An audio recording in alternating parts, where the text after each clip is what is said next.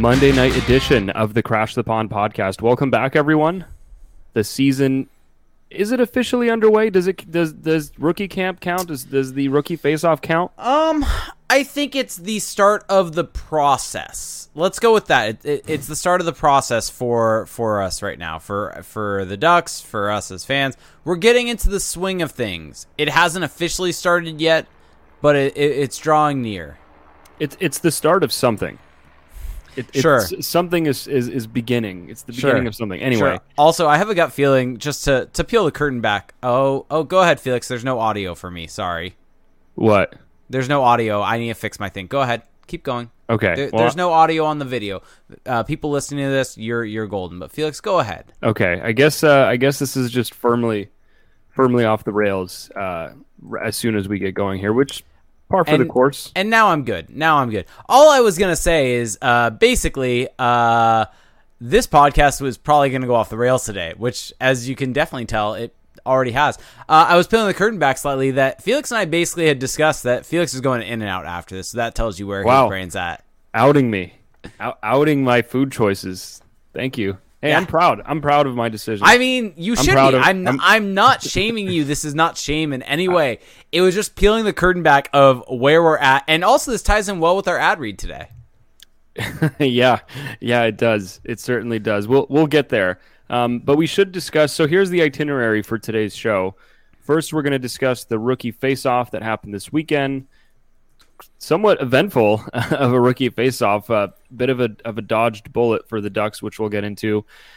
We'll go into individual performance. We're not going to give you guys recaps of each game and like the box score and stuff like that, because I feel like what's more interesting for people is how did specific guys look, how are guys trending. I at least feel like that's what I would want to hear.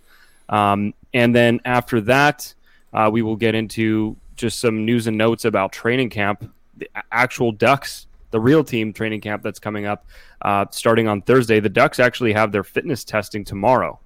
So it's by the time you're listening on Tuesday. So it's going to get underway. The Ducks have a preseason game this Sunday.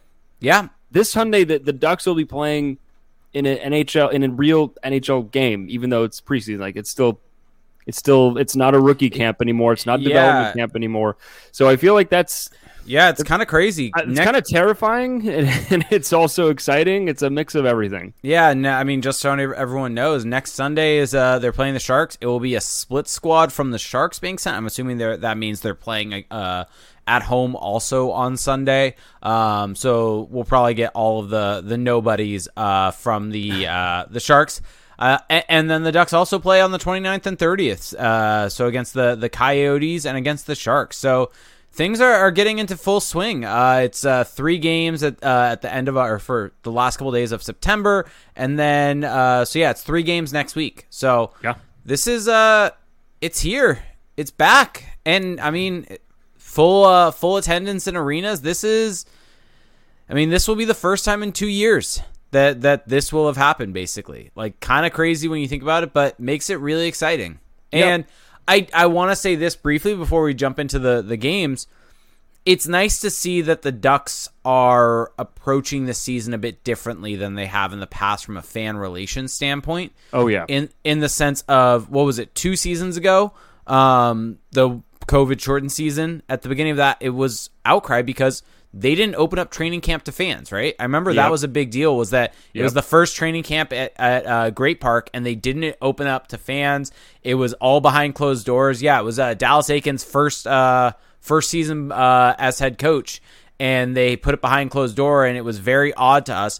And they announced this afternoon that all of training camp is going to be open for fans. All of training camp where they're on ice is open to fans, including the scrimmage on Saturday. So overall, that is great news from the organization that they are at least understanding that after what fans have gone through, now is the time that you really need to be reaching out and engaging your fan and doing things more so than you have in the past. Yeah, and also, I mean, the Ducks have been heavily criticized over the last year. And actually going back to that, I actually feel like that may have been kind of the start of a lot of this, is that True. They haven't been very transparent. They haven't been very good at communicating to their fans. And they really seem to be on a mission this season to put that to rest and to reverse that. And if you look at for example, they've been doing it behind the scenes of the development camp, or they did behind the scenes of the draft, over the summer. I thought that was really interesting, right? Seeing the kind of what went into that decision for Mason McTavish. So it's cool stuff. It's cool to see the Ducks taking this stance, taking this approach. And I think that it's, like, especially in a season where we don't really expect them to compete for a playoff spot, I think at least if the team can give the fans as much behind the curtains as they can, as much kind of inclusion as possible, and just to have the expectations set correctly from day one, it's going to make it more enjoyable because you're not hanging on to every game. You're building a connection. Yeah, each game isn't like this referendum on where the team is going because you already understand and accept what they're doing, and now you're looking at it more from, okay, how is X player doing? How is this trend going? So it's good stuff. It's weird, but it makes me a little more excited to kind of watch these games this season because I feel like the team. I mean, I know the team is now recognizing where it's at. So I feel like we're repeating ourselves from last podcast. Yeah, but it's a little bit of a different path. It's a different path. Last podcast, it was us kind of repeating information that we had kind of been told from within the organization about kind of overall plan, whereas this is essentially seeing some of those things in action in terms of fan outreach and engagement in a way that essentially backing up what was said, which is kind of what you and I both agreed upon as being the next big step. Sure, telling us these plans was great, but you actually need to enact them. And so while this is an on-ice thing, this is an off-ice thing that is important. And engaging your fans, making that connection, because at the end of the day, if you don't have that connection, then there's nothing really there. And so this does that. This brings the fans in. This makes them feel like, even if, like you said, if the product on the ice or the results aren't necessarily there, at least they have a connection to this team in a way that wasn't there last year. Definitely wasn't there last year. Maybe wasn't there 2 years ago with how they had been treated. Right, absolutely. So it's gonna be a different vibe this season. I already feel like I 100% agree with that, and I think that is what I'm most looking forward to in a way. We're saying this now, but week 2 of the season. When Derek Grant takes an offensive zone draw out of a TV timeout, when Derek Grant's on the ice at the end of the game with the goalie pulled, then we have to recall this moment. We have to reconnect with this moment to bring back some positivity. See, Bonnie, we can be positive. Well, I think the reason that we're a little more glowing of the team going into this season is just that there hasn't been anything coming out of there hasn't been any talk of playoffs. There hasn't been anything that's just so out of sync with reality. It's refreshing to see that the team accepts and is leaning into where they are at right now. So there's already not like a fundamental disagreement with how they're approaching it. Yeah, and I think it helps that it seems like they're taking the steps that you and I kind of think they should be taking. Right, absolutely. And I think that's the important part here is that kind of it's in line with our thinking. So there's not really anything to criticize. It's more so we want to commend them for doing this. Yep. So let's get into this rookie face-off. So just to give everybody, a quick rundown, just to give you the scores. So the Ducks just completely annihilated the Sharks on Friday evening, 8-4. That game was just, pretty much from the drop of the puck, the Ducks really took over offensively, turning play around, getting out on the rush. Trevor Zegras had Trevor Zegras' first puck touch of the game was him collecting it in his own zone, coming down with speed, and then a backhand feed across to Sean Shigell, who basically shoots into an empty net. That was how the game started, and that's how it would just progress. So 8-4 on that night, and then the Ducks lost 5-4 on Sunday, a game that we did a watch along for. It was a lot of fun. A lot of fun. Yeah, and then today the Ducks beat the Arizona Coyotes in pretty exciting fashion. A dramatic 5-4 win. They scored with 1.7 seconds left. And so Olin Zellweger stood out in that game. It was an enjoyable game. It was at noon, though, on a Monday, so I don't know how many people actually were able to tune in. But the best part about that game was that we got the arena feed as opposed to the camera inside the Arizona practice facility. Yeah, and the bummer was it was the game at noon, so I was not able to watch a whole lot of it, and would have much preferred it to be either the Friday or Sunday game. But you got to take what you can get, and exciting games. even though they didn't goals.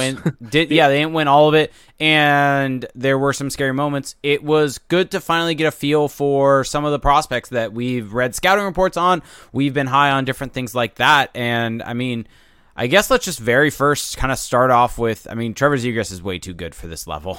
Yeah, and, so I have a list of guys here, and he's the first on the list. So perfect. We're simpatico right now.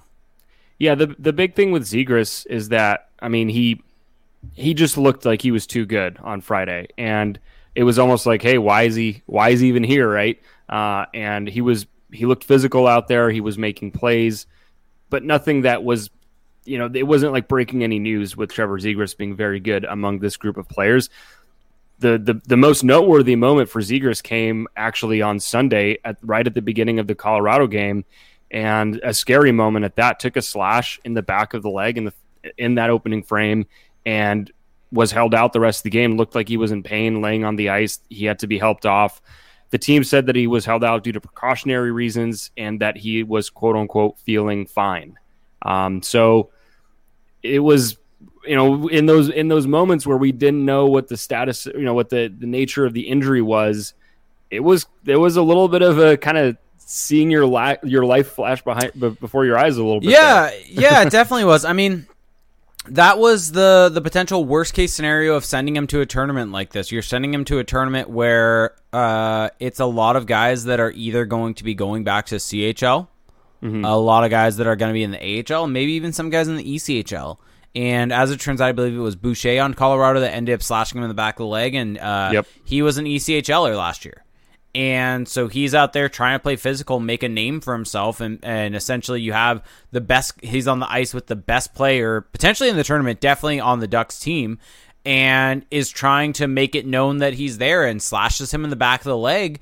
And it's a dirty play. At the end of the day, it's a dirty play. It's no business being in the game, but that's what happens in these tournaments. And now you and I went back and forth a little bit on this during our watch along specifically, and I think it was a really good conversation about, well, is there a difference between this and a preseason game? Right. And so if there isn't, which I kind of originally didn't think, but I think as time went on, I do kind of agree with, then this could have happened no matter what, whether it was a regular game, whether it was a preseason game, whether it was a rookie tournament or wherever it was. And so it's just things happen. And it's more so a bad situation because that same guy, Boucher, could be playing for Colorado in one of the preseason games. There are those types of guys in those games that also could be looking to make a name for themselves. And so from that perspective, I don't know if you can necessarily look at this as being, well, shame on the Ducks for sending him to this tournament, and this is what was definitely going to happen. I think you are opening yourself up to that risk, definitely. Mm-hmm. But at the end of the day, I don't think it's worth spending too much time on because luckily he's not hurt. Right, and also, if this was a season where the Ducks had legitimate playoff aspirations and every game, every 2 points counts, I think that sending him to a tournament like this doesn't make a ton of sense because you want to get the most you can out of him in the regular season and build him up for that. And if he gets hurt during something like this where there's nothing on the line really, that's a huge blow. But the Ducks that's not where they are, and so get him as much experience as you can. Let him grow with that group of prospects that, I mean, as Dallas Eakins was talking about when we were at camp a couple weeks ago, these are some of the guys that they'll be playing with once they all make the NHL. Mm-hmm. So it's, I can't look back on that and think this was a bad decision to bring him or anything like that. I think it's just, there's always a risk. Turns out hockey's a dangerous sport and anything can happen at any given time, really. Yeah, exactly. So, I think once it happened, the right decision was made to not put him back out there. I think a right decision was made to essentially not put out any of the guys in today's game. After you have I feel like that was always the plan. I get a feeling, I mean, I don't know for sure, but I feel like the fact that Grew and McTavish and Drysdale didn't play, well, it's hard to believe it would be purely a reaction to what happened with Zegras. McTavish, I believe Eric Stevens reported in one of his articles that he was held out of yesterday's game for precautionary reasons. Okay. So I haven't read that. Yeah. I mean, don't quote me on that. I don't have for sure information on that, but I think I saw that and may have heard someone say that at some point. So, But I think at the end of the day, but that's what they're officially calling it, regardless, right? Yeah, Even yeah, if yeah. So I think at the end of the day, though, for the Ducks from this tournament, they saw everything they needed in that first game from those guys.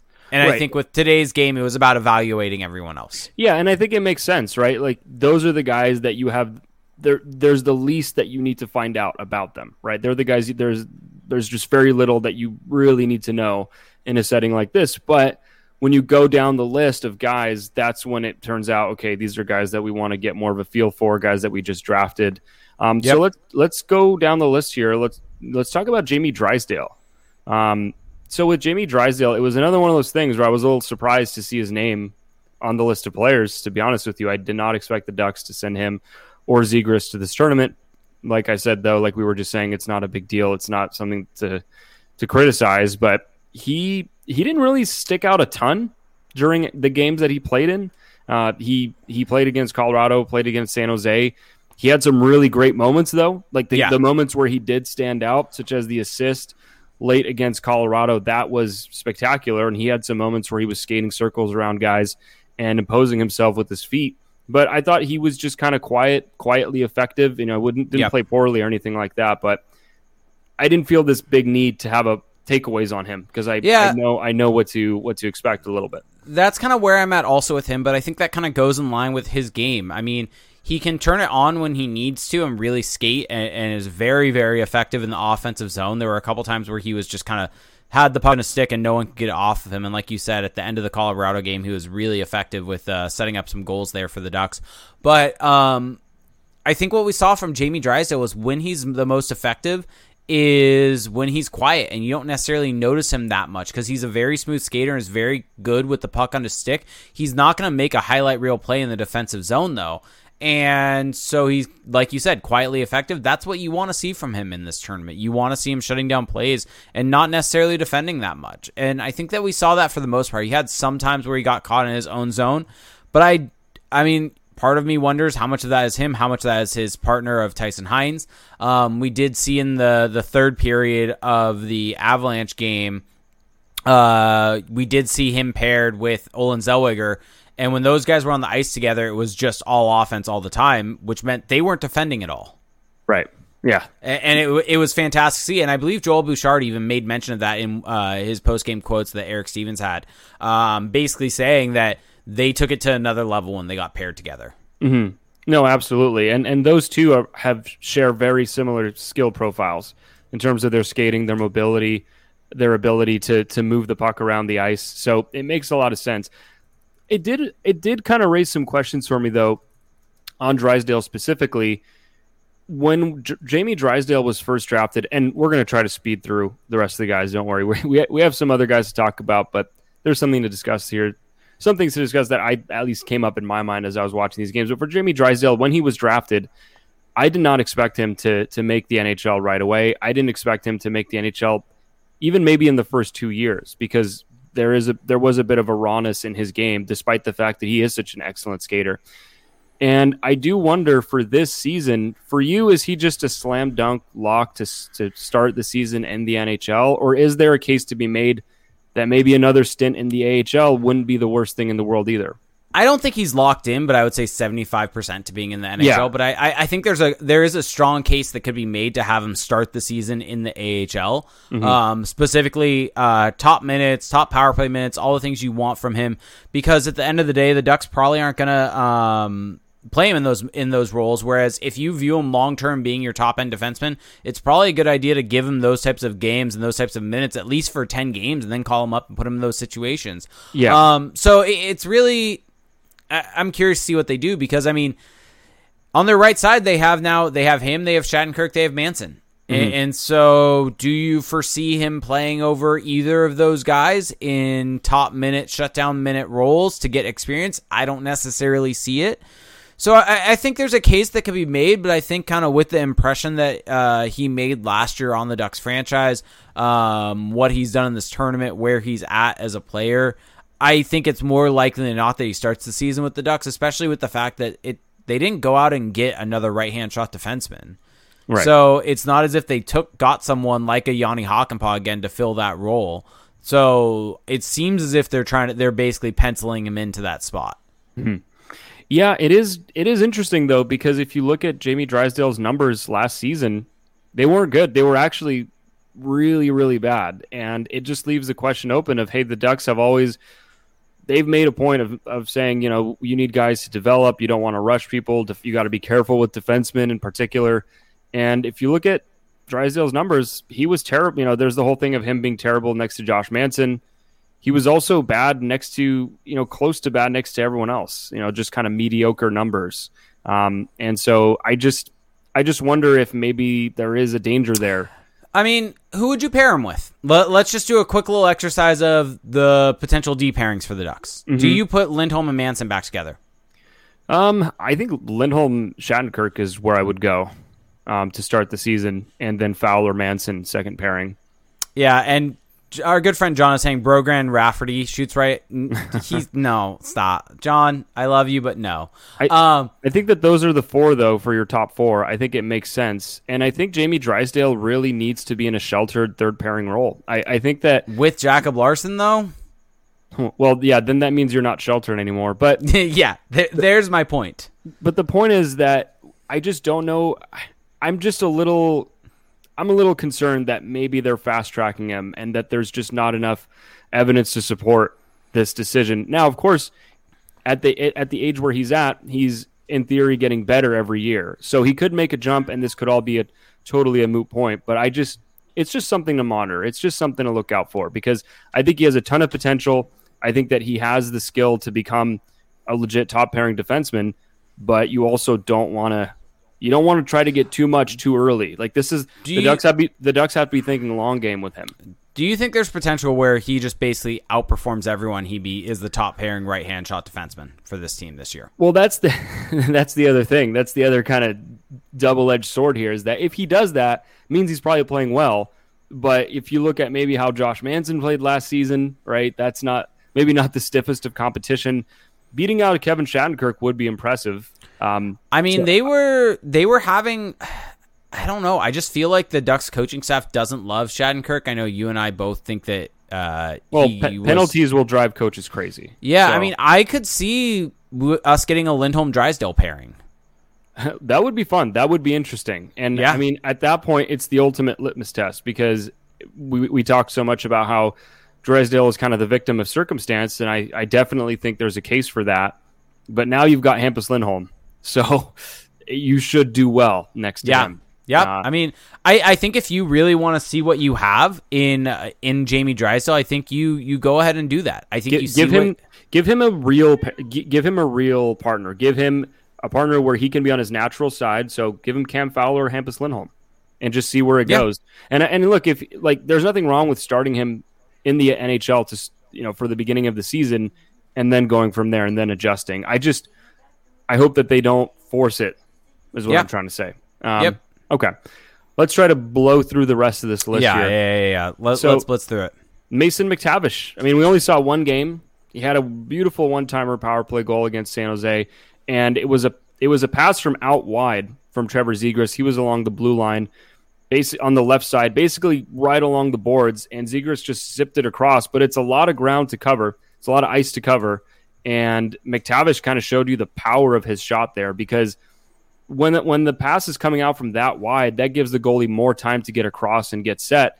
And you need to put some extra power on that shot. And McTavish just hammered it home, and that was a really nice play. And I thought just overall he met expectation, won his battles. It is somewhat noteworthy that he only did play in one game, which as the Ducks commentary crew over the weekend did I would say a poor job of hiding. Like, maybe he'll make the team. Maybe he has it, and maybe that's why the Ducks didn't want to push him too hard in this tournament because they want to see what he can do in the main camp with the big boys. So yeah, he looked good. He looked really good. How did this impact your view of him going into main camp? It didn't really do much. It didn't really change anything. I think that he's got an NHL frame. I think that he has qualities like his skating ability, which is kind of underrated. His game in transition is really good. Yeah, I think the Ducks have a crap ton of centers, so it's hard for me to see how he makes it, but I know that there's a lot of, push for him. And we're going to talk about another guy very I mean, soon if here the who Ducks hasn't played. ended up rolling out as their centers for opening night of Zegras, Getzlaf, McTavish, Lundestrom, Yeah. that is probably their best 4 centers, potentially. Well, I mean, we don't know how McTavish will look in the NHL. No, yet. but Adam that's why I said Henrique no. is still in well, existence. I'm assuming Henrique's a winger at this point with the fact that they just don't want to play him at center and they're not in love with him. Yeah. So that's where I'm at. At least I'm not considering Henrique in that mix. I'm thinking Sam Steele. I'm thinking Derek Grant. Oh yeah. Those guys. I think that's the best 4 centers you can If have. that's who McTavish has to Grew. beat out, then I like his chances. And But, Bo Grew also, but yeah. well, this is where it gets interesting. So yeah, Bo Grew. I mean, he again also played in only one game. Did he play on Saturday or Sunday? He played on Sunday. Yeah. So Top line center after Zegras went out. yeah, so in that Colorado game, I actually wasn't as blown away by him. I thought he looked good against San Jose, but the Ducks also scored 8 goals against a team that was not nearly the quality of Colorado. And the other issue with Colorado was they gave up a lot of shorthanded chances. Yeah. And shorthanded goals. Yeah, and I thought that Grew looked fine. I mean, he's got the attributes that everyone's been hyping up. He's got the skating, he's got the size, he can make plays, he's got a decent shot. He kind of has a little bit of everything where you could definitely picture him as a third line center in the NHL. Mm-hmm. But I think it would be a good story if he kind of rises up and becomes a guy who makes the team. But I need to see more. I didn't see enough to where I'm like, okay, the hype is 1,000% warranted. He has a direct line to making the team. Again, the competition isn't that stiff because you just mentioned, guys like Sam Steele and Derek Grant. It's, Grew could definitely beat those guys out, but I guess I wasn't blown away. And maybe that's just because of how high it seems like people are setting expectations for him. Yeah, and I think I don't think he did a whole lot to necessarily bolster his chances to make the team out of camp. I don't think he hurt his chances either. No. But I think it was just a net neutral. And I think that kind of is it, though, for the guys that we could potentially see on the Ducks this year. Do you agree with that, or do you think there's a chance Axel Anderson maybe makes his way there? I mean, look, that third pairing, that's something that we might get into a little bit later, but it's kind of wide open, the third pairing. Yeah. So, I mean, should Jacob Larson really be a lock? No. I mean, the answer is no, by the way. There's Josh only one. Mahura? Put Josh Mahura in that spot. Yeah. Put him with put Mahura and Drysdale together. Yeah. So I have, let's see here. I have 6 more names that we can All speed through. Let's blitz through them. And I think that you and I both agree, just kind of setting this or starting this off, I think none of these guys have a chance of making the roster out of training camp. None of these guys do. But I think that's fine. They all need more development. Correct. And they will be better for it. Correct. Olin Zellweger. I mean, he was the standout to me of this weekend, of this 3-day or 3-game affair. He was outstanding. His skating is so impressive. He's so slippery. I'm going to try not to do this. This is the last time I'm ever doing it. I'm making a promise on the show. But he reminds me of Sam Girard. Like, that's what people were saying before, leading up to the draft. That's what people were saying after, and I can't get it out of my head. You're just going with it. He's a great skater. He likes to do spinoramas. That's what Sam Girard does. He's fun. And he's smart. That's the thing. He's not just a guy that's going out there and doing, I guess, pretty things with the skating. He's actually a smart hockey player. He's able to recognize time, space, take advantage of situations offensively, and he uses his feet well to break up plays. So I was kind of blown away by him, to be honest. And I think that I don't think he's going to make the team at all, but I think that, look, who knows how he's going to develop. I am shocked. He showed why a lot of people had him going in the first round. I know he's smaller, but between him and Drysdale, I don't see this huge gap in terms of skill. And here's the other thing. And consider how you're about to say it, but yeah. He just turned 18. Yeah, he's extremely young. And I think the fact that he looks this good at this age, he has a lot of room left to grow. Yeah. He could be a problem for his opponents. I think he is very much going to benefit from a full season in the WHL. I think he should dominate that league, and it's going to be a fantastic season to watch him. I think if you're looking at a guy that could potentially make the jump soon, I would not be shocked if next year he could be on the Ducks potentially, if he has an outstanding season. Well, it also depends what happens with some of these free agents. Defensemen. Correct. But there could be a spot for him on the Ducks roster next season, And I mean, what do you do if you're the Ducks? And I'm just throwing out there, what if he has one of the all-time great WHL seasons for a defenseman? How do you not look at him and say, well, he's too good for that league. We don't want to send him back there. The only other option is on the Ducks. Like, that's the other option for him next season. If the Ducks keep their top four intact, and in 2022-23, they have a third pairing of Drysdale Zellweger. Yeah. That would be fun. That would be fun to watch. I mean, we still have yet to be proven wrong that Lindholm and Manson aren't going to be re-signed. So, true. They could very well be back. Yeah. But if Lindholm, let's say, leaves, then that creates another opening. Well, this shows why I think letting those guys or moving on from those guys is important. Totally, and I think Zellweger maybe gives you more confidence that you can move on from Lindholm. Yeah, because Fowler's going to be a Duck for a long time. I don't think his contract's necessarily movable. I don't think there's really anything you can do with it. And so you're going to have Fowler. If you think Mahura is going to develop into something, then you only got one spot left. Yeah. So what do you do? Yeah, I mean, it was a good draft pick. It was that was my biggest takeaway from this weekend is just they did well. They nailed their last draft. And even guys that I was not that high on, like Tyson Hines, like get to Sean Chigel. Let's get through this. So Sasha Pastujov. My apologies to Sasha Pastujov for saying Pastujov this whole time, but that's how the Ducks broadcast was saying it. So, and I think that is also what Elite Prospects was saying. That's more of the. I'm putting more stock in that. All due respect. Yeah. So Sasha Pastujov. I mean, he had some really good moments, right? Some really nice goals against San Jose, hat trick against San Jose. You saw the skill, you saw the offensive flash, you saw what he can bring to that end of the ice. I think that you also saw why where people were down on him a little bit more. Like the skating is clearly not a strength. I think it's not the end of the world. He's not like an awful skater by any means. So I think that was overblown. But you can tell that it's not a strength. It's a little choppy, short strides. Doesn't get a ton of extension on each stride. So that's something he's going to have to work on. That he will work on. But I was still impressed that he finds ways to make a difference. That he gets to dangerous areas, and he's another guy who's probably who could end up being really good for the Ducks as well. Yep, could be a definite steal pick. I agree with you completely. I think he showed what he does well, which is score goals, and also showed some of his flaws and some things he's going to need to work on. So, real quick, Felix, we should probably, before we jump into the final bits of this list, to jump in to a bit of a word from our sponsors. Yep. So, this podcast is brought to you by Green Chef. So Green Chef has a meal plan for every healthy lifestyle, whether you're keto, paleo, plant-powered, or even if you just want to have delicious but balanced dishes. Green Chef's expert chefs curate every recipe, and with over 30 meal choices every week and the flexibility to switch plans, you'll never have to sacrifice taste for nutrition. You can enjoy restaurant-quality dishes in the comfort of your own home. You can enjoy new and nutritious recipes each week that are perfect for you and the whole family. And with pre-portioned, easy-to-follow recipes delivered right to you, eating well has never been simpler. It's the first USDA certified organic meal kit, so you can enjoy hand-picked organic veggies and premium proteins. Felix, premium proteins. I know you're big on having some high-quality protein, having some organic grass-fed beef, and you don't have to worry about where it came from. So it's really important. Green Chef is absolutely fantastic.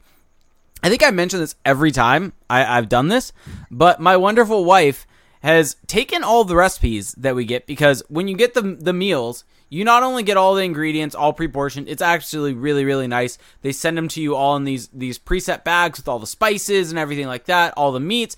It's really easy, really, really nice to see. And they also give you meal cards. And so if you're like her and likes to keep things all nice and clean and neat, unlike me, you can put them all in a binder. And so right here, I have our binder of meals. And so some of the ones that we've had are the Memphis-style beef meatballs, Felix. These things were absolutely amazing. Roasted sausages and creamy mash that came with creamy onion pan sauce, braised cabbage with apple and chives. What are some of the other ones that were good? They were absolutely great. Pork sauce with mustard aioli, peanut chicken with udon noodles. There's a lot of these that were absolutely amazing, and I can be somewhat of a picky eater at times. Felix knows this. Felix knows this. I've liked every meal. Absolutely every meal. Like, I mean, it's so good. And all of the meats, all of it's super, super high quality. And it's also easy to prepare. It's easy to cook. The directions are super simple to follow. And it's super easy to track. I mean, if you like tracking macros, things like that, easy to do with this meal kit. So you can go to greenchef.com/CTP100. That's like Crash the Pond, CTP, and then 100, like $100. And use the code CTP100 to get 100% off, including free shipping. Once again, that's greenchef.com/CTP100 and use the code CTP100 to get $100 off, including free shipping.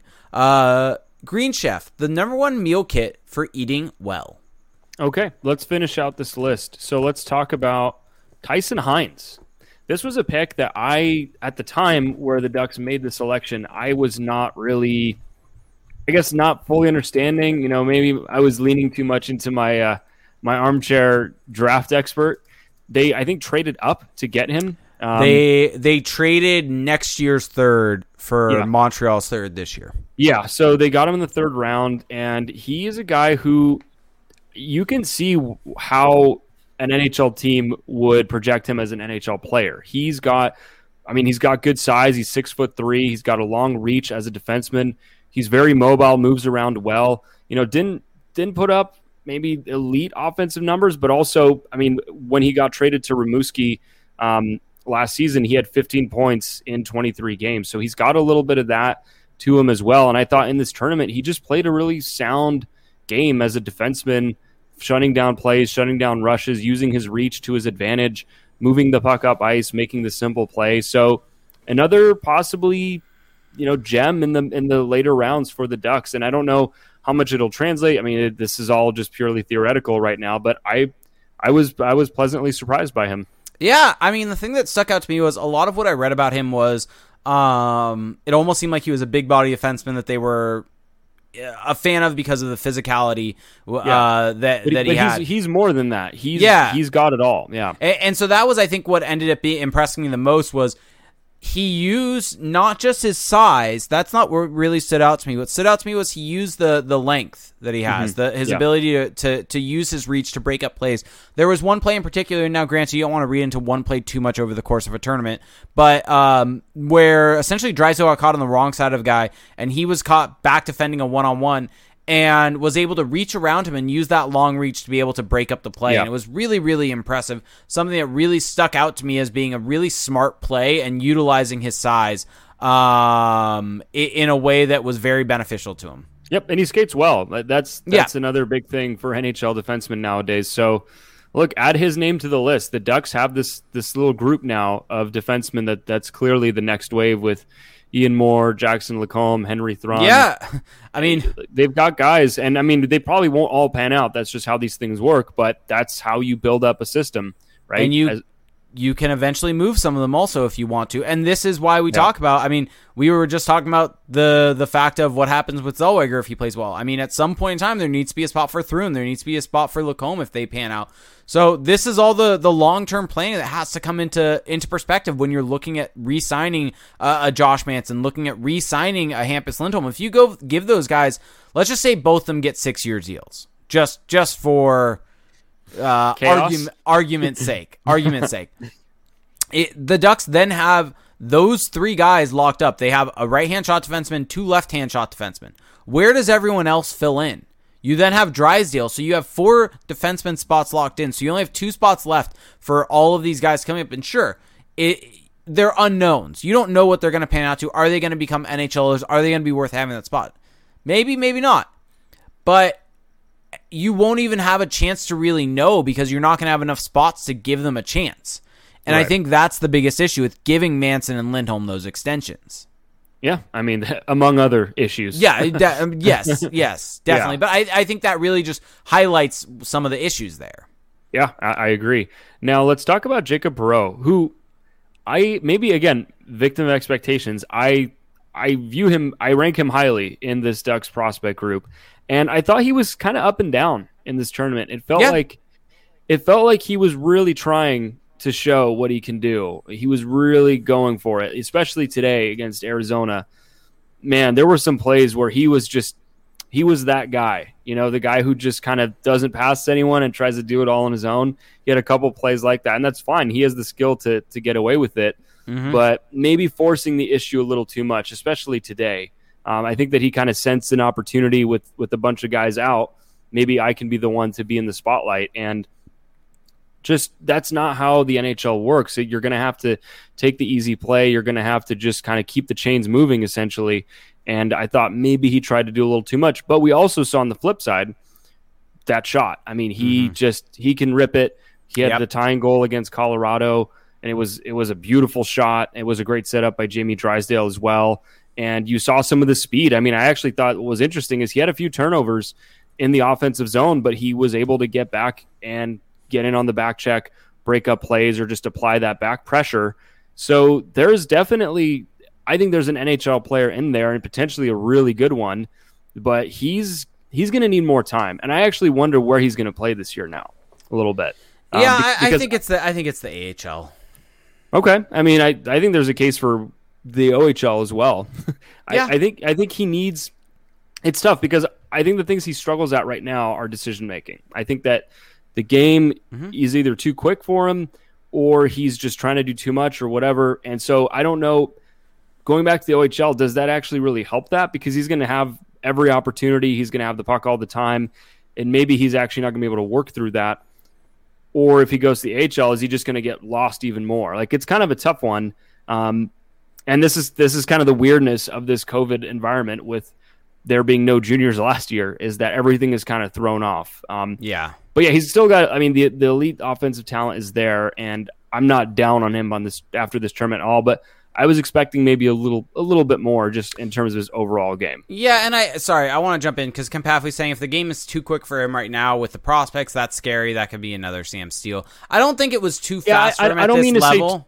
I don't want him to say too quick. I guess, that's probably the wrong way to say it. I just mean that his decision-making seems to be a little behind. It's something that you could see as being an issue if he jumped to the NHL level right now. Right, exactly, because especially on the half wall, like this was where it was really noticeable because he was always in the half wall on the left circle on the power play, and he would often, either turn it over or kind of not make the obvious pass and just seems to kind of be overthinking it. So maybe that's a product of too much time, too much space. I don't know. By the way, John's chiming in saying the goals roster for forwards is very thin.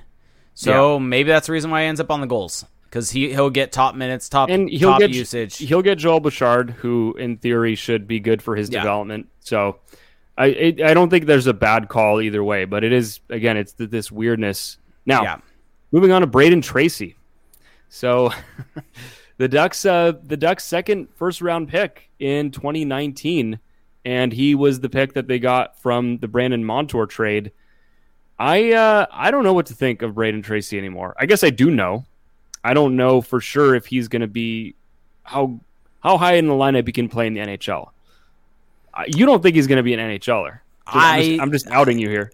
I'm very skeptical of him being an NHLer at this point. I think that the flaw with him is that he skates well. He gets up and down the ice. He skates fast in straight lines, but he's just doesn't really bring a whole lot outside of that. He's not, he'll apply some pressure on the back check. He'll help your forecheck be functional, but he's not really making that many plays. He missed some golden opportunities, and look, that's a bit of shooting percentage, so you don't want to harp on him too much for that.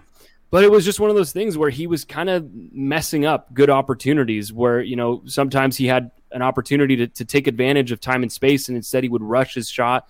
Just different things like that. I just don't see this high-level offensive kind of mind going on there. So we'll see. I guess I'm just kind of meh on him right now. And then last name on the list, Sean Shigell. I mean, he's another guy who people were saying, hey, look out for him, later round pick in the 2021 draft. And it was what you would expect maybe for a guy taken in that range where he wasn't, you could see some of the flaws, right? The awareness, the defensive game, but he also showed some nice offensive moments, and he has a good shot. I thought that he was making plays in the offensive zone. So I mean, he might never make it, but that's the kind of player that I think you should be targeting in those later rounds. So he was fun to watch, if nothing else. Yeah, he was. He definitely surprised me because he was someone that I was kind of just neutral on. I didn't really have any. I just didn't have a strong opinion on at all, and so he impressed me. He was all over the place. I mean, both for good and bad. He had some bad turnovers on the power play that led to odd man chances against that Colorado cashed in, but he also had good looks going the other way, and so he could be something. He's someone to keep an eye on a little bit. Yeah, fifth round pick. If he turns into an NHLer, that's a win. Yeah, I mean, he had 21 points last season in the WHL in 21 games. So I think this will be an interesting season for him in his draft plus one. Yep. Okay. Let's so anything else on the rookie face-off? Anything else that popped off the page for you? Not that I can think of. Okay, well, I guess we'll close out with this and then we'll get to some questions. So if people want to start throwing them in the Twitch chat. Now might be the time. I don't know. I don't want to steal Jake's job here. I don't want to step on any toes. You can do it. Yeah, so throw them in. Just start throwing them in right now. But the Ducks announcing their training camp schedule this week. So it's like you were saying off the top, it's going to be open to the public Thursday, 9:30 to 1 p.m. It's all a Great Park Ice, by the way, in Irvine. They've got practices that people can go watch. I mean, you could, if you have the day off or if you have time, you can just sit there and watch 4 free hours or close to 4 free hours of NHL players practicing. So that's pretty cool. And it's actually on 2 different rinks, on rink 3 and 5 Point.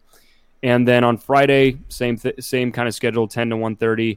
Saturday, you've got the inter-squad scrimmage at 11. Before that, there's a practice at 10.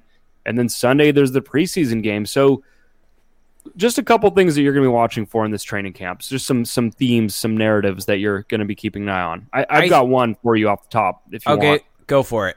Just the centers. There's just so many of them. What are they going to do? Yep. I mean, I was going to say, how does Sam Steele look? We were told from the organization that he's a center. Yeah. So if he's a center, where does he fit? Because I don't see a role for him. And so I think looking at what pairings they're using on the D pair, trying to figure out what lines they're going to be using. It's hard to fully feel what they're going to do, but at least from a D pair perspective, we should be able to get some idea of what they're looking to do within training camp at some point. And so that to me is going to be the biggest takeaway. I mean, it seems as if no one's job is safe, so it should be a highly competitive training camp, and so that's going to be something to look out for and something. I mean, there's jobs on the line, and I think that from all perspectives, I think there's a very select few players on this Ducks roster who have a locked-in roster spot.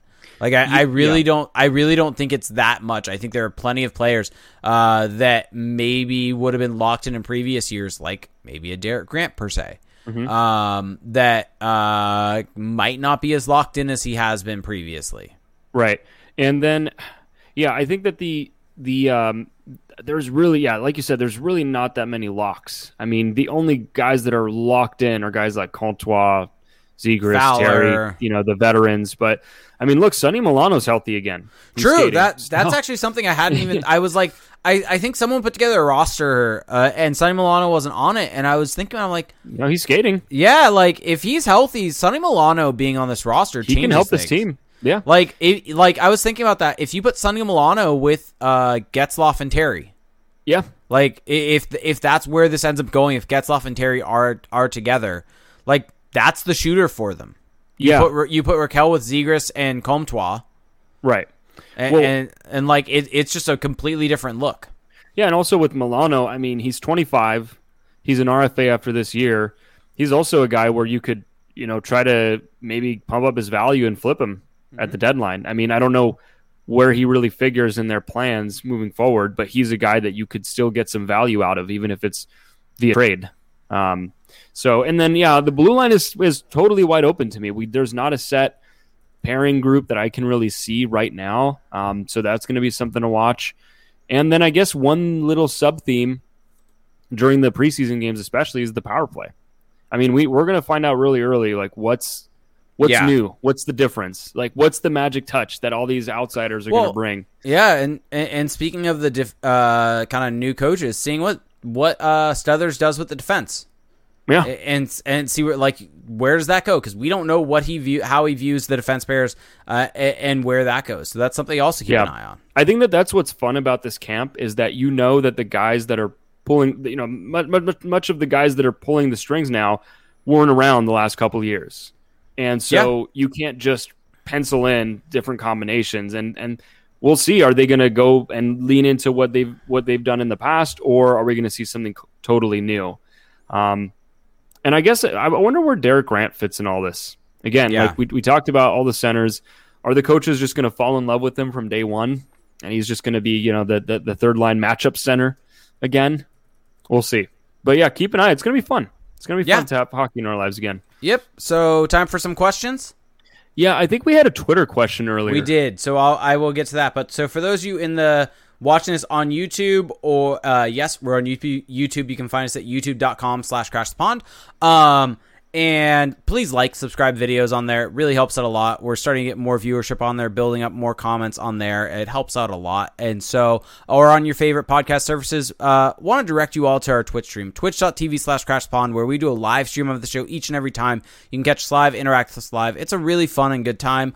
And you can help support the show. If you have Amazon Prime, you get one free Twitch Prime sub each and every month. You do have to hit that subscribe button after 30 days. And with that, you get special emotes in the chat, special badges next to your name. And you can be just like Heyo Deflo, resub for 11 months. Aussie85 resub for 7 months. Science Cat 108, our good friend Jess, resubbed for 12 months. Thanks. Jack Dat Dog has subscribed for the first time. And Science Cat, our good friend Jess, gifted out 5 subs to people, and that guy Bobski resubbed for 10 months. So thank you so much, Jess. I also want to make mention, she's currently, I guess, watching this at a bar with our good, also our beer league teammates, Bello, Brian, and Pete. So hello. Well, shout out to everybody. Yeah. Miss you guys. Yeah, see you guys in a couple. It's been a long time. It's been a long time since we won our last game. Hey, we're on a streak. We went out on top. 2 in a row. Two in a row. It counts. All right, so here's the Twitter question for you. Question for the bod from Sean Seabolt said, would you rather see Zegras play with Comtois to build chemistry or play with Raquel to boost Raquel's potential trade value?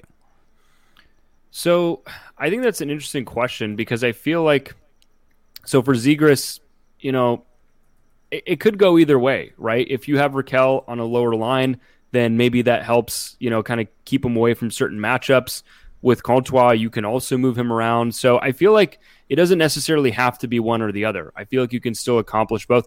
You could have Raquel on that line. You could keep Comtois on that line as well. I mean, you could have Comtois, Zegras, Raquel. Like, there's nothing against that, right? So I don't know. I feel like that's something to think about, but I feel like you can have it both ways.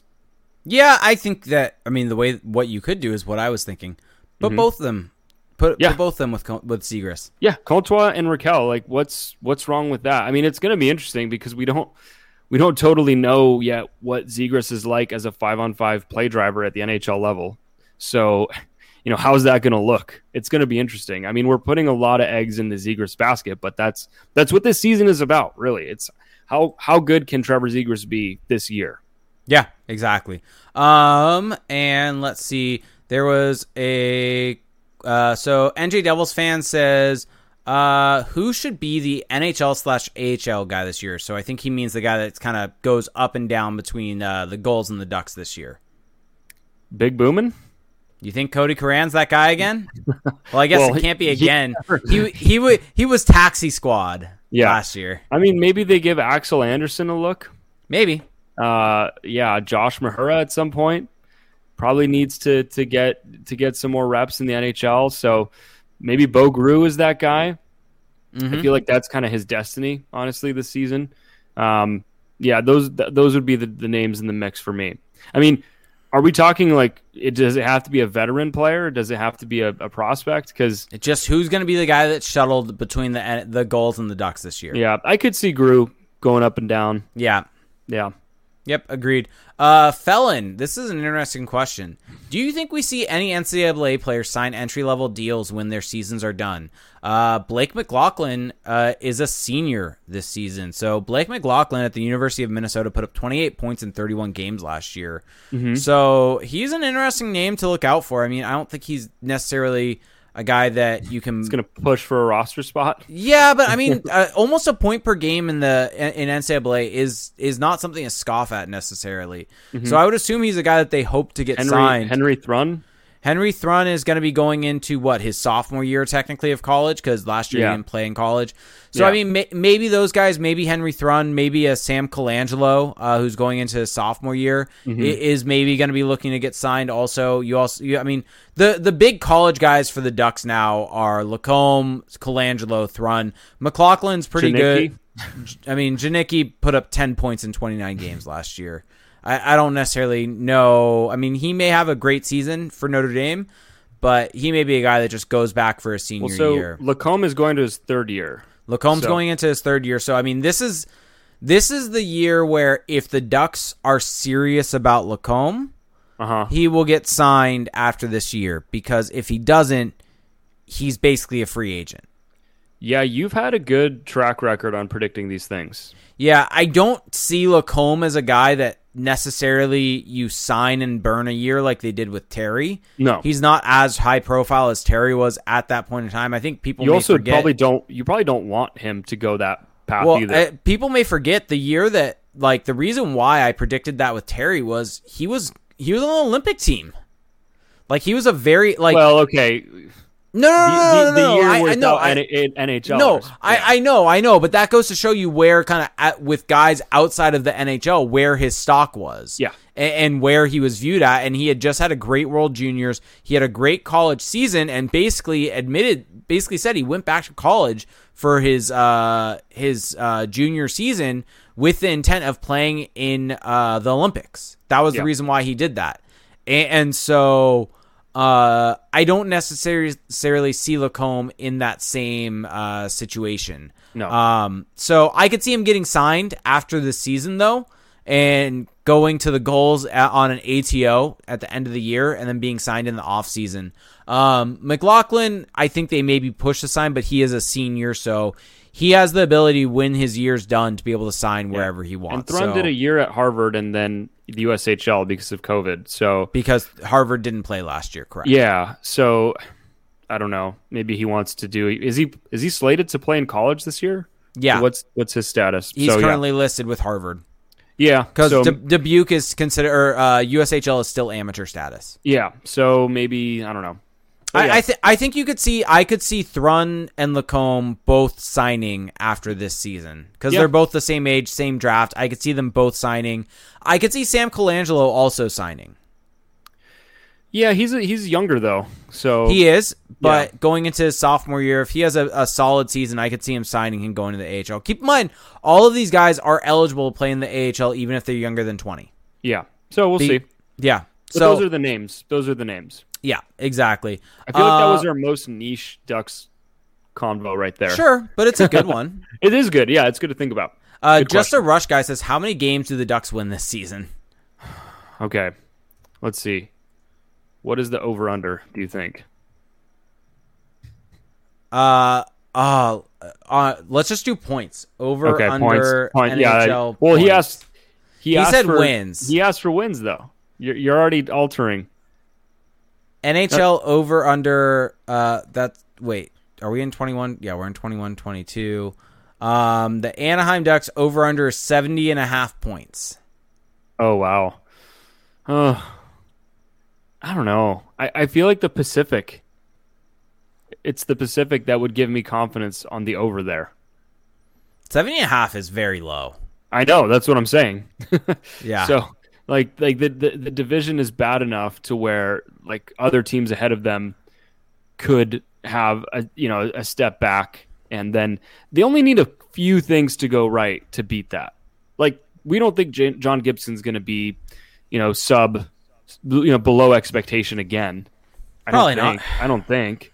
At some point, Trevor Zegras is going to hit his stride.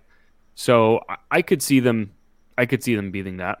There's also a case that they don't, but below 70 would be really low. Yep. NJ Devils fan, always good for a wrestling question, said, who should AEW go after and sign? I'm going to make this nice and easy.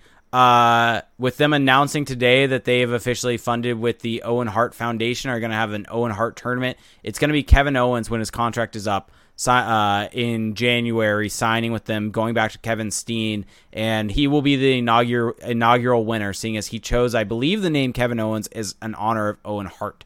So, big Owen Hart fan, he's going to be the inaugural winner. You're going to have the Mount Rushmore of wrestling reunited in AEW. Yeah. I don't know what any of that meant. Let's move on. NJ Devils fan has another question saying, thoughts on the Danbury Thrashers doc? I heard about this. I haven't watched it. I have no idea. Do you know? I don't care. It's a random hockey team. I don't know. Okay. We'll watch it at some point, maybe. Probably a Patreon topic. Okay. B1 Somdi said, gut feeling, which veteran does McTavish live with when he gets told he's staying there the season in a month? I feel like Manson is the guy for the kids.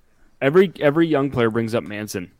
Yeah, so. But Manson now has a kid. Are they going to want to stay with Manson? Is that where they're going to go? Have another kid living with you. I guess. Nothing wrong with that. Just a Rush guy saying, what do you think the average home attendance will be this year? Ooh, oh man. Well, assuming that everything holds with what's going on right now, which I think it will. Yeah, I think fingers crossed. Knock on wood. I think we're past that. Well, what was it before? What was it in 2019-20? Ducks attendance. We're really going deep here on these questions. I mean, this is what happens when we've spent an hour talking about prospects. Yeah. Let's see. Okay, so the Ducks were, I almost have it. They were at 15,846. Are they going to have above that? I'm going to be positive. I'm going to say 16,000. Yeah, I feel like there has to be some people are happy. Correction. Yeah, people are happy to go to games again. Yeah. Let's take the over on that. Oh, by the way, just a Rush guy. He's asking over under. He's saying 30 wins. So let's do over under 30 wins for the Ducks. Well, 30 times 2 is 60. I'm gonna say over. Yeah, definitely. Let's go with over.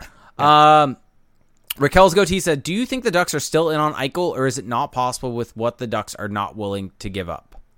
I think they're still in on him. I think they're still, they're hanging around. I don't know how good their chances are, but I think they're hanging around. Yeah, seeing what's going to happen. Yep, agreed. I think there's interest, but yeah. So by the way, okay, I guess it was COVID shortened. Never mind. I was going to say 29 wins in 2019-20 for the Ducks. So yeah, which makes me feel more confident they're going to go over 30. Yeah, actually. Lewis said, "I think I know your answers, but what are your thoughts on the white Kachina jersey?"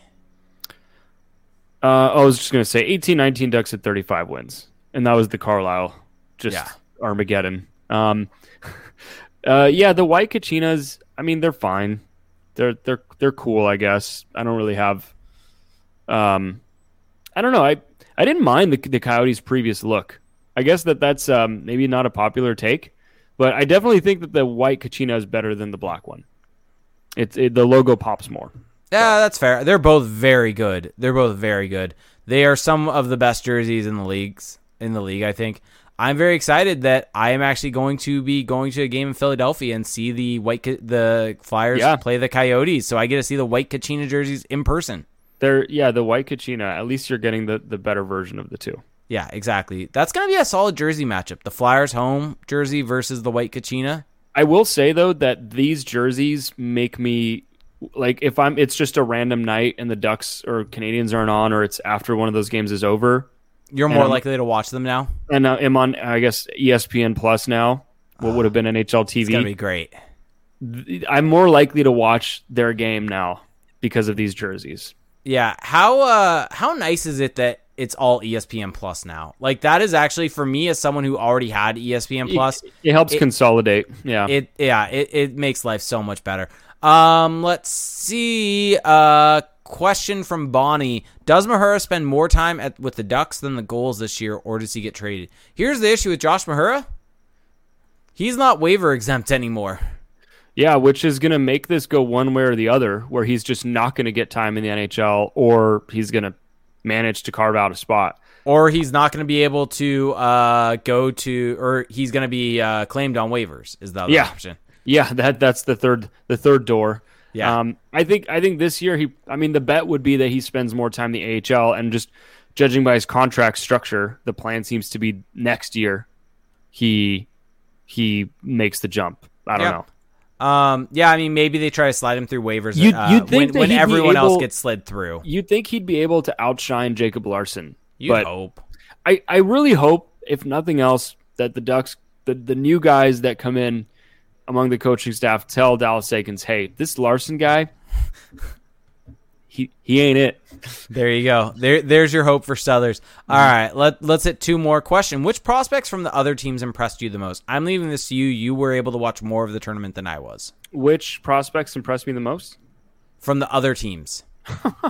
I can't say that I really honed in on the other teams that much. I mean, Agreed. Look, the guys in Colorado, Newhook, I thought that Jean-Luc Foudy, actually, there's your name, Foudy on Colorado. I mean, the whole talk of him going to the draft was the skating, and man, he can move. He can make things happen. He's so slippery out there.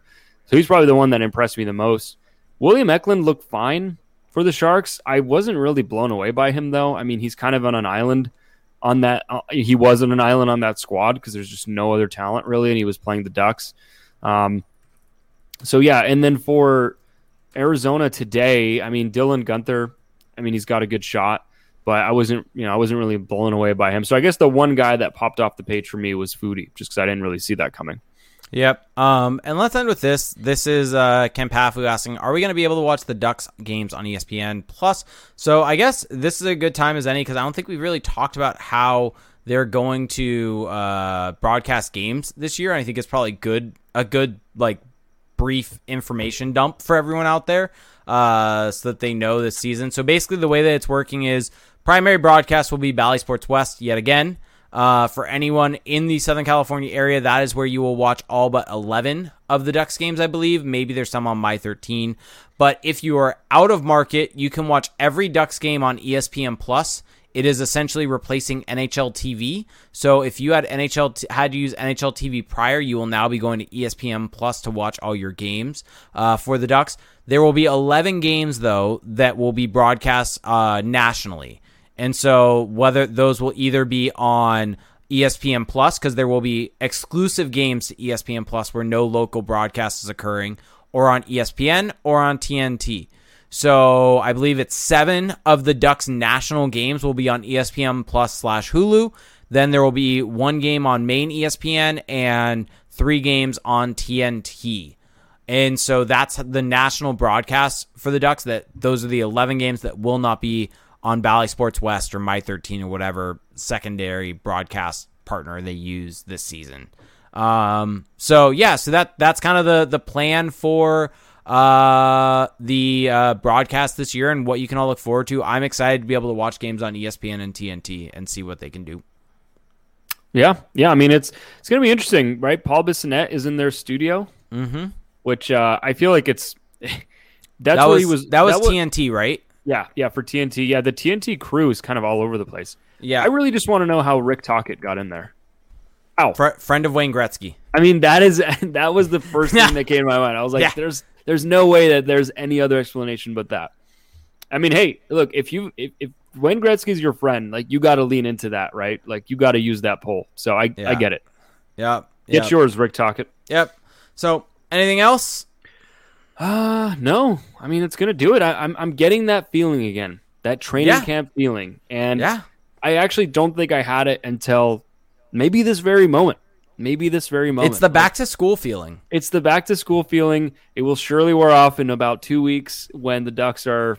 When Jacob Larson's on the ice with a lead for the Ducks with the other team's goalie pulled and Nathan McKinnon's out there against them. Are you ready to be hurt again, Jake? I'm always ready to be hurt, Felix. Always ready. Yeah, well, it's fun. It's I feel like this is the season where we hit our stride. This is the one. Big season. Big season ahead. Big season, right?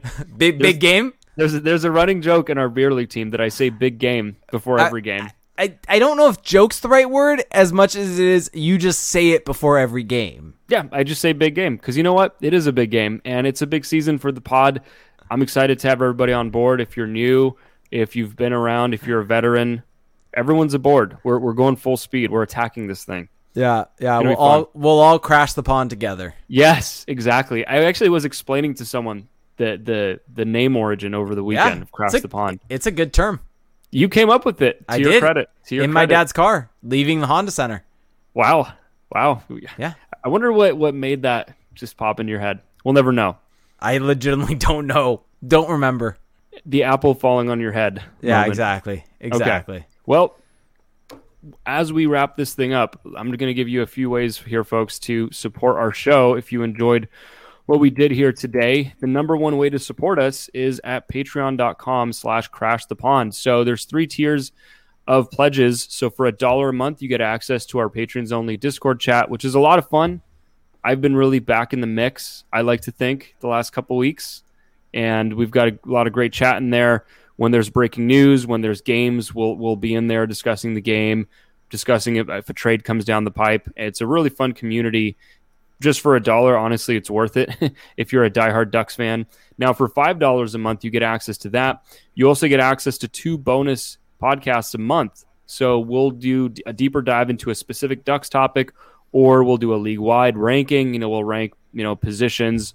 We'll pick our awards. So we kind of go a little bit more wider scope there, but it's a little more unfiltered. So if you enjoy maybe the back and forth, the banter of this show, I think you'll really enjoy those episodes. And then for $15 a month, you get access to everything I just described, but you also get access to 2 watch-alongs a month. So that's where we do a live feed of us basically commentating as the Ducks game is happening. So we'll usually have the score and the time in the corner. Jake gets that up so that you can watch along with us. And so it gives you a bit of an alternative, right? Everyone knows what the traditional commentary team can bring to the table. We bring a bit of a different look, give you more stats, give you more matchup heavy analysis, just try to give you a different look, and also maybe a little BSing as well. Oh, the intermissions are complete BS. The intermissions the intermissions are just it can be anything. It can be anything. It can be whatever your heart desires. Yep. And then, so that's all at patreon.com/crashthepond. We also hit 100 patrons. I think we were supposed to do something for that. I don't know. I don't remember. I think you said this on the we pod. hit 100 a while ago. Okay. Well, and it's gone up and down. We'll figure something out. At some point, we'll hopefully start doing events again. That's my favorite part of the Patreon. Yeah. And if you're a patron, you get to hang out. We'll games. We'll probably do something like we did. God, it was a couple seasons ago where we did a watch party at a bar, and so we'll probably do that same type of thing again.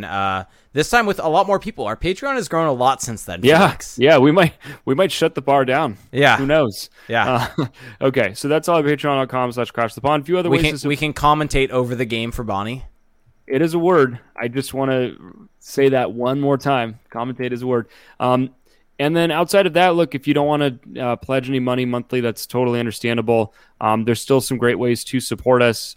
If you go to Apple Podcasts and you search Crash the Pond, you can leave us a quick 5-star rating and leave us a review, and we'll read those on the show. Those go a long way to help the show grow, climb up those charts, and just get to more Ducks fans and maybe even some more hockey fans just in general. You can also find us on Spotify. We're on YouTube, youtube.com/crashthepond. You actually get the video version of the show where you get the Twitch feed so you can see the charts when we put them up in there. You get to see Salem the black cat, Jake's cat. She made an appearance today. Yeah, I think I'm gonna try to spruce up my background. Who knows? Maybe this is the year. I don't know. Are you gonna buy a Hawaiian shirt to match me one day? I wasn't thinking that. I was thinking maybe like a green screen. Who knows? Who knows? Go big or go home, right? That's what I've been told. So yeah, that's all on youtube.com/crashthepond. Subscribe there, turn on your notifications. We also have a website, crashthepond.com. Articles up on the Ducks there throughout the season. That's where we post the episodes as well. And outside of that, find us on Twitter at crashthepond. Jake is on there at reindeergames91, and I'm on there at Felix_Sicard. So I think that's all. I think I hit everything. Thanks everybody for listening. Enjoy the week. If you're a Ducks fan, enjoy this back to school good feeling. Enjoy training camp. Maybe I'll try to get out there Saturday. Let me know. Hit me up on Twitter if you're out there. And we will talk to you next week. Have a good one. Bye.